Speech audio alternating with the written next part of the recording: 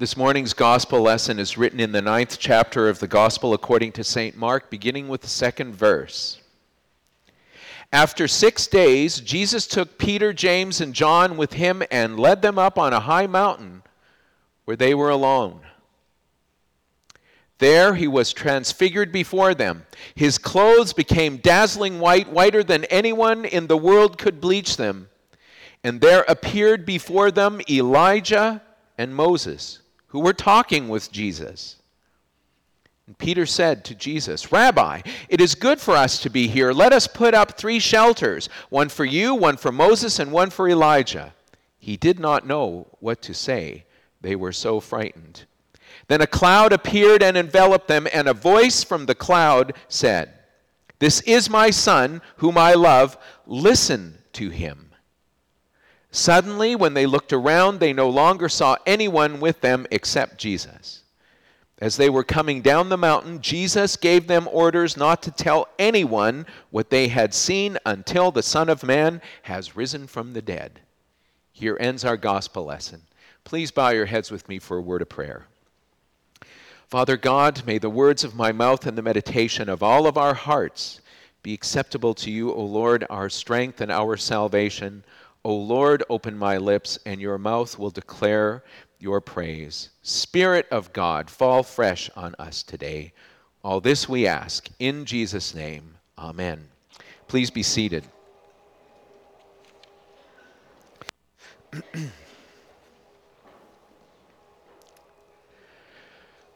What I love about the year of Mark and this particular Sunday is that Mark gives us this incredible context, this incredible scriptural context for why we have Transfiguration Sunday. What really is Jesus saying here to me in the book of and Mark is just amazing. What helped me to see that was when I was in seminary in my last year, I was asked to preach at a healing service. And in the healing service, the text was Mark chapter 8. And it's one where Jesus heals the man at Bethsaida, and he heals him in 2 stages. The one, he touches him once and then touches him again. He touches him once. He says, "I see people as though they're trees." He touches him again, and he can see perfectly clearly. But you see, all of this fits together. I mean, it's really an amazing thing. And it begins with, actually, the whole text begins with the feeding of the 5,000. And when they get into the boat and they're going across the lake to the other side, to Bethsaida, Jesus begins to teach the disciples. And he says, "Beware of the yeast of Herod." And he's trying now to teach them something. And the disciples don't get it. So they go, "Uh-oh, we forgot bread." When Jesus is talking about yeast, we forgot bread. Now he's angry at us for not bringing bread. And they're talking amongst each other. It's like he's trying to teach them. I'll tell you, you see it with the students. You start to teach, and some of the students on the side, what they think outside your peripheral vision, they're talking, and it's like Jesus is looking at them and saying, "Wait a minute, what are you talking about? I'm not talking about bread." He goes, "Didn't we just feed 5,000 people and 4,000, and how much bread was left over?" Well, they said, "Well, 7 baskets and 12 baskets. Do you think we could get some bread?" "I'm trying to teach you something bigger." He says, "Do you have eyes but you can't see? Do you have ears that you can't hear? Are your hearts so hard that you cannot even get what I'm trying to impart on you?" And they sit in silence. They don't say a word. Not one of them puts up their hand and says, Jesus, I want to see. Jesus, I want to understand. Jesus, I want you to soften my heart. Jesus, I want you to reveal this to me. I need it, Jesus. I need that. Not one. They sit there. And the silence Because this is happening when they're underway. And Jesus rebukes them and says, don't you get it? Don't you understand who I am? And they're silent. They're silent. And I can just hear the waves pounding against the boat. And they're moving across the water. And can you imagine what it would be like sitting there in the boat with Jesus? You understand that you have just flunked your midterm. And he's sitting there, and you're sitting there, and the tension would be unbearable. Finally, they get to the shore, and it must have seemed like an eternity. Finally, they get to the shore. They get out of the boat, and a man comes down to the shore with a group of people and says, Jesus, I want to see. I am blind and I want to see. And so Jesus takes this man and leads him off into a private place outside the village. He spits, puts his hands on his eyes. I mean, you know, like a lot of people get grossed out by that. Notice that that text is not in the lectionary. And there's a reason. Because it's for a long time, the church really didn't put it in context. And they were going, what is it? I mean, it's an imperfect thing. Jesus did things in 2 stages. I mean, he wasn't perfect. Well, Jesus is perfect, and everything he does is perfect. And he was preaching to his disciples, and he's preaching to his disciples now. And he's saying, you know what, you people, you never ask me to see. You just sit there like bumps on the log. I did for the longest time. Sat in the pew and just said, Jesus, you know, I think I can see. I think I can see pretty clearly. But when the truth of it was, I was blind as a bat. And I was a time when I was blind. There was a time I couldn't see. And that was a good time, because at least then I'd say, I can't see and I need to see. But now that I can see, I'm messed up because I think I can see. And I think I can understand Jesus. And I think I can. And really, I'm just like the disciples that when Jesus starts talking about bread, they go, we forgot bread. And he's thinking, you're thinking about bread. You're dying and you're thinking about bread. And I think that's the way we are in the church. We refuse to admit we're blind. We refuse to admit we're deaf. We refuse to admit that we're dolts like the disciples. Instead of saying, you know, Jesus, I'm blind. Jesus, I'm blind. I can't see. I cannot see you. And so anyways, the amazing thing is Jesus touches him once. He goes, well, I see men like trees.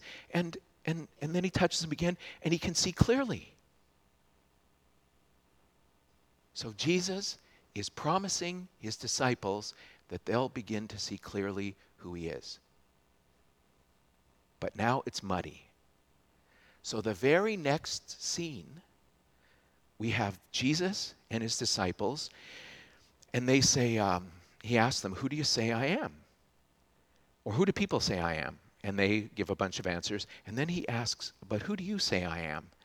Peter puts up his hand and says, you are the Christ, you're the Son of the living God.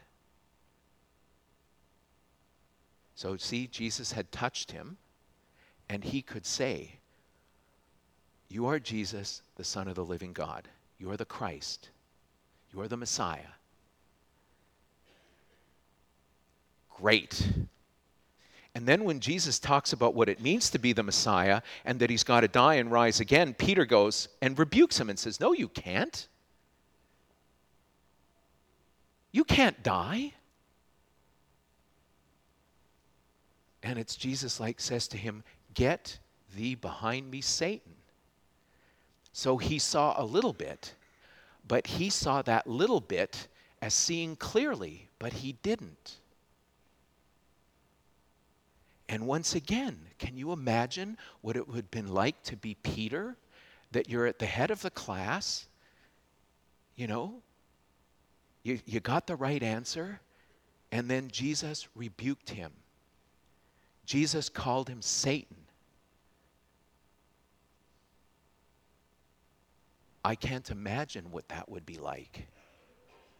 You know, I had a kind of an experience like that when I was at CLBI and I was reading John the Gospel of John, the 17th chapter, and I'm reading through the great priestly prayer that Jesus prays for his disciples, and he's praying in heaven for us today. He's praying for unity among Christians. That's what Jesus prays for. And then I said, and so we're reading along, and he says, and Jesus said, and thank you, Lord, for keeping all of my apostles, keeping them all, together with me in unity. Well, except for the one that was foretold in Scripture, the son of perdition. And I say to the class, who's that? And with one voice, the class said, Judas. One voice. Then I read along in the prayer, and Jesus is praying for those that are going to come to believe through the testimony of the disciples. And I said, and who's that? And they sat in silence. They were absolutely silent. And I said, and who's that? Who is Jesus praying for? Silence.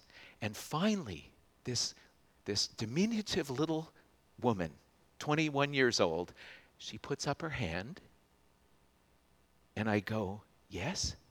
She goes, is it us? I said, could you say that louder? She said, is it us?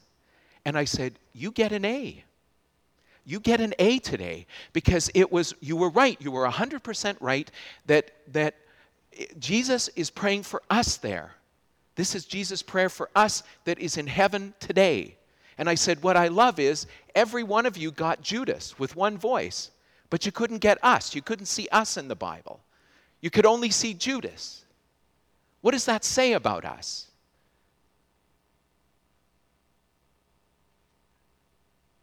It says that we're blind because we couldn't even see ourselves in the Bible.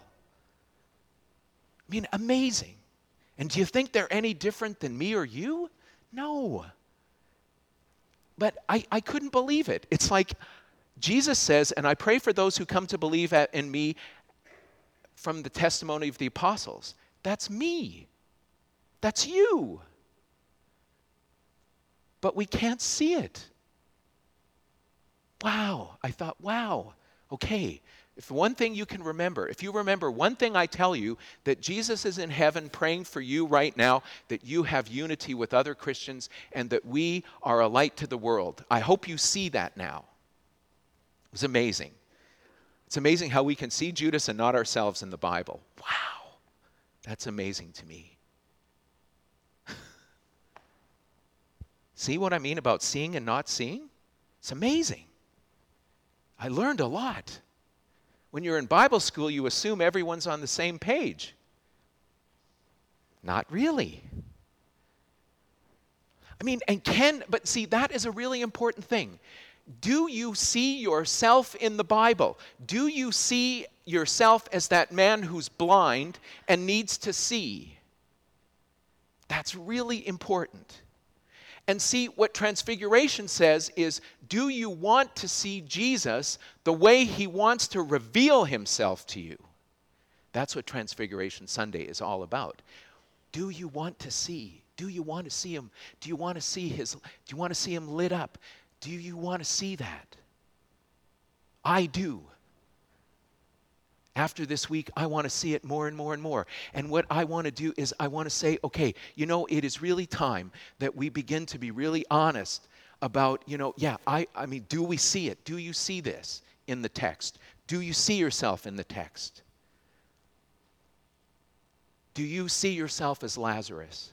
Do you see yourself as Mary and Martha?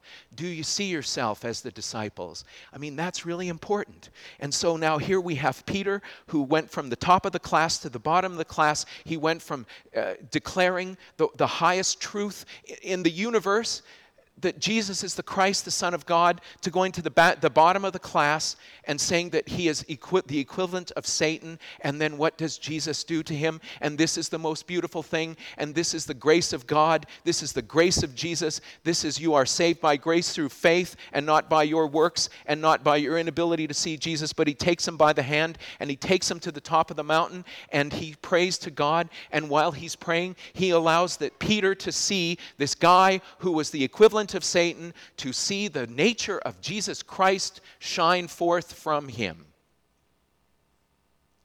Glory, hallelujah. There is hope for me. There is hope for you. that Jesus would do this incredible thing. And he was doing even more then. He was making the people think, those three think back to the time of Moses. Because Moses, there's Moses with the law. I love the picture because there's Moses with the tablets. And he's got the law. And it make them think back, okay, what did God do? What did God do with Moses and the children of Israel in the Exodus? Well, he took them to a mountain, and at the top of the mountain, there were 72 elders, and Moses went to the top of the mountain, and they saw God. They saw the brilliance and radiance of God, and they saw God sitting on the throne, and they saw beneath God's throne, beneath his feet, like a lake, and like a jewel, like the most incredible jewel that you have ever seen. And that what Jesus was doing at that particular moment in time for these people was saying, you are looking at the same. That you are seeing God, and that you are seeing the light of God.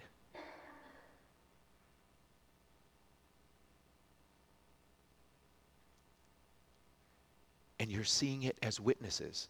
Moses' law says that everything has to be established by 2 or 3 witnesses. And there they were. And you know, Moses and Elijah are testifying about Jesus. Those are 2 witnesses. The law and the prophets, they witnessed to Jesus. They testified to Jesus. They preached to Jesus. They're saying, well, they're talking to Jesus. Well, don't you see what they're doing? They're telling you, they're conveying to you that everything that Moses said, that everything that Elijah said, that everything that Moses did, that everything that Elijah did, it all points to Jesus. We're all talking about Jesus. And so when if you ever go to a conference, or you ever go to somewhere and someone says, well, we're not really quite sure that the law speaks to Jesus. We're really not sure that the Old Testament, taken in its entirety, speaks to Jesus. This is what you should be thinking of in your mind. You should be thinking, number one, that person is blind, that's speaking to you. And that what you need to have in your mind is the image of Jesus, with Moses on one side and Elijah on the other, speaking to Jesus, which says that the Old and New Testament speak about Jesus. They testify to his coming. They testify to his birth, to his earthly ministry, to his suffering, and to his death, and to his resurrection. And every time we look at that Old Testament, when we look at a prophet or we look at any law, what we have to say is, Lord Jesus Christ, you show me how this points to you. And don't let me listen to anyone that says it does not point to you. That everything in that testament testifies to you. And you know, it was an amazing thing because, you know, with these kids at CLBI, when we're going, you know, it's an amazing thing because what they did was they kept wanting to defend the bad guys in the book of Job. It was like, well, you know, actually what they're saying is right. And I go, really? Is this what you say to a sick person? Is this what you say to someone who's got a diagnosis that they're going to be sick? You tell them that they're sinners? And that God punishes sinners, and that suffering is a punishment from God for sinners, and you've got to turn to God when you got someone like Job in the prologue, who was a righteous and a pious man, who loved God, who feared the Lord, and who shunned evil, and who was offering sacrifices and prayers for his children and for himself. I mean, you say that to someone like that? Really? You say that to them? Is that good pastoral ministry? Is that being a man or woman of God when you kick someone when they're down? You know, it's about seeing. It's about seeing.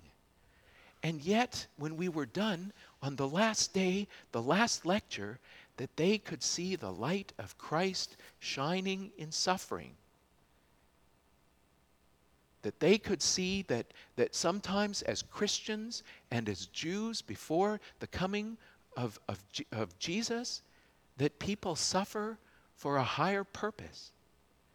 That Job was declared righteous by God, that had to affirm his righteousness so that the devil would be defeated, that God would use Job in a way to defeat the devil, and that God uses suffering, used the suffering of Jesus Christ on the cross and his scourging and everything else so that evil is defeated.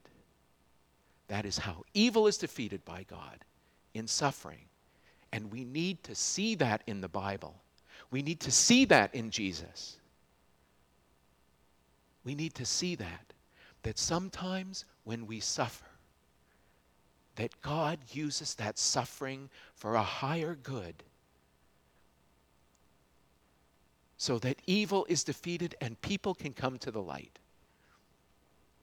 And that's what Jesus is saying, that if you look at me, just not in, and here's the proof. I mean, for me, it just all came together.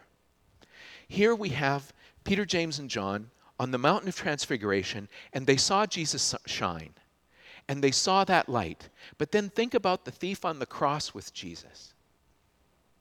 The two of them are hanging on the cross and they're dying together. And that thief looks, and the one thief is making fun of Jesus. And the other thief says to him, What are you doing? What are you doing? We deserve what we're getting. But he doesn't deserve it. He's innocent. He's innocent, and his suffering is innocent. And he's suffering for us. And in humility, so he saw Jesus glow. In his suffering, he saw Jesus glow. He saw that. His suffering was transfigured for him. And that he could say to him, Jesus, remember me. Remember me when you come into your kingdom.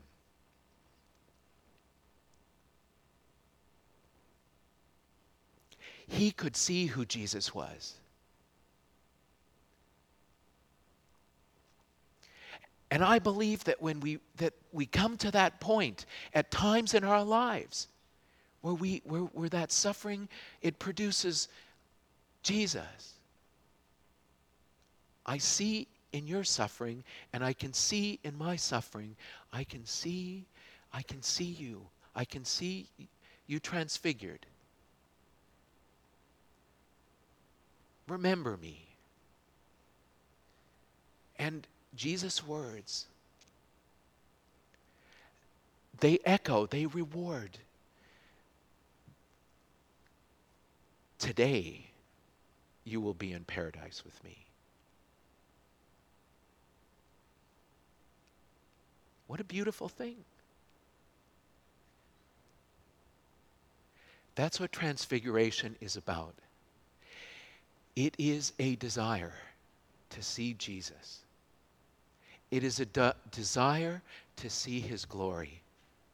It is desire to see his glory on the mountaintop. It is the desire to see his glory in his humiliation. It is the desire to see his glory in his suffering. It is the desire to see his glory in his death. And it is this desire to see his glory in the resurrection. And the hope that I have, and the hope that I want you to have, is that now we see Jesus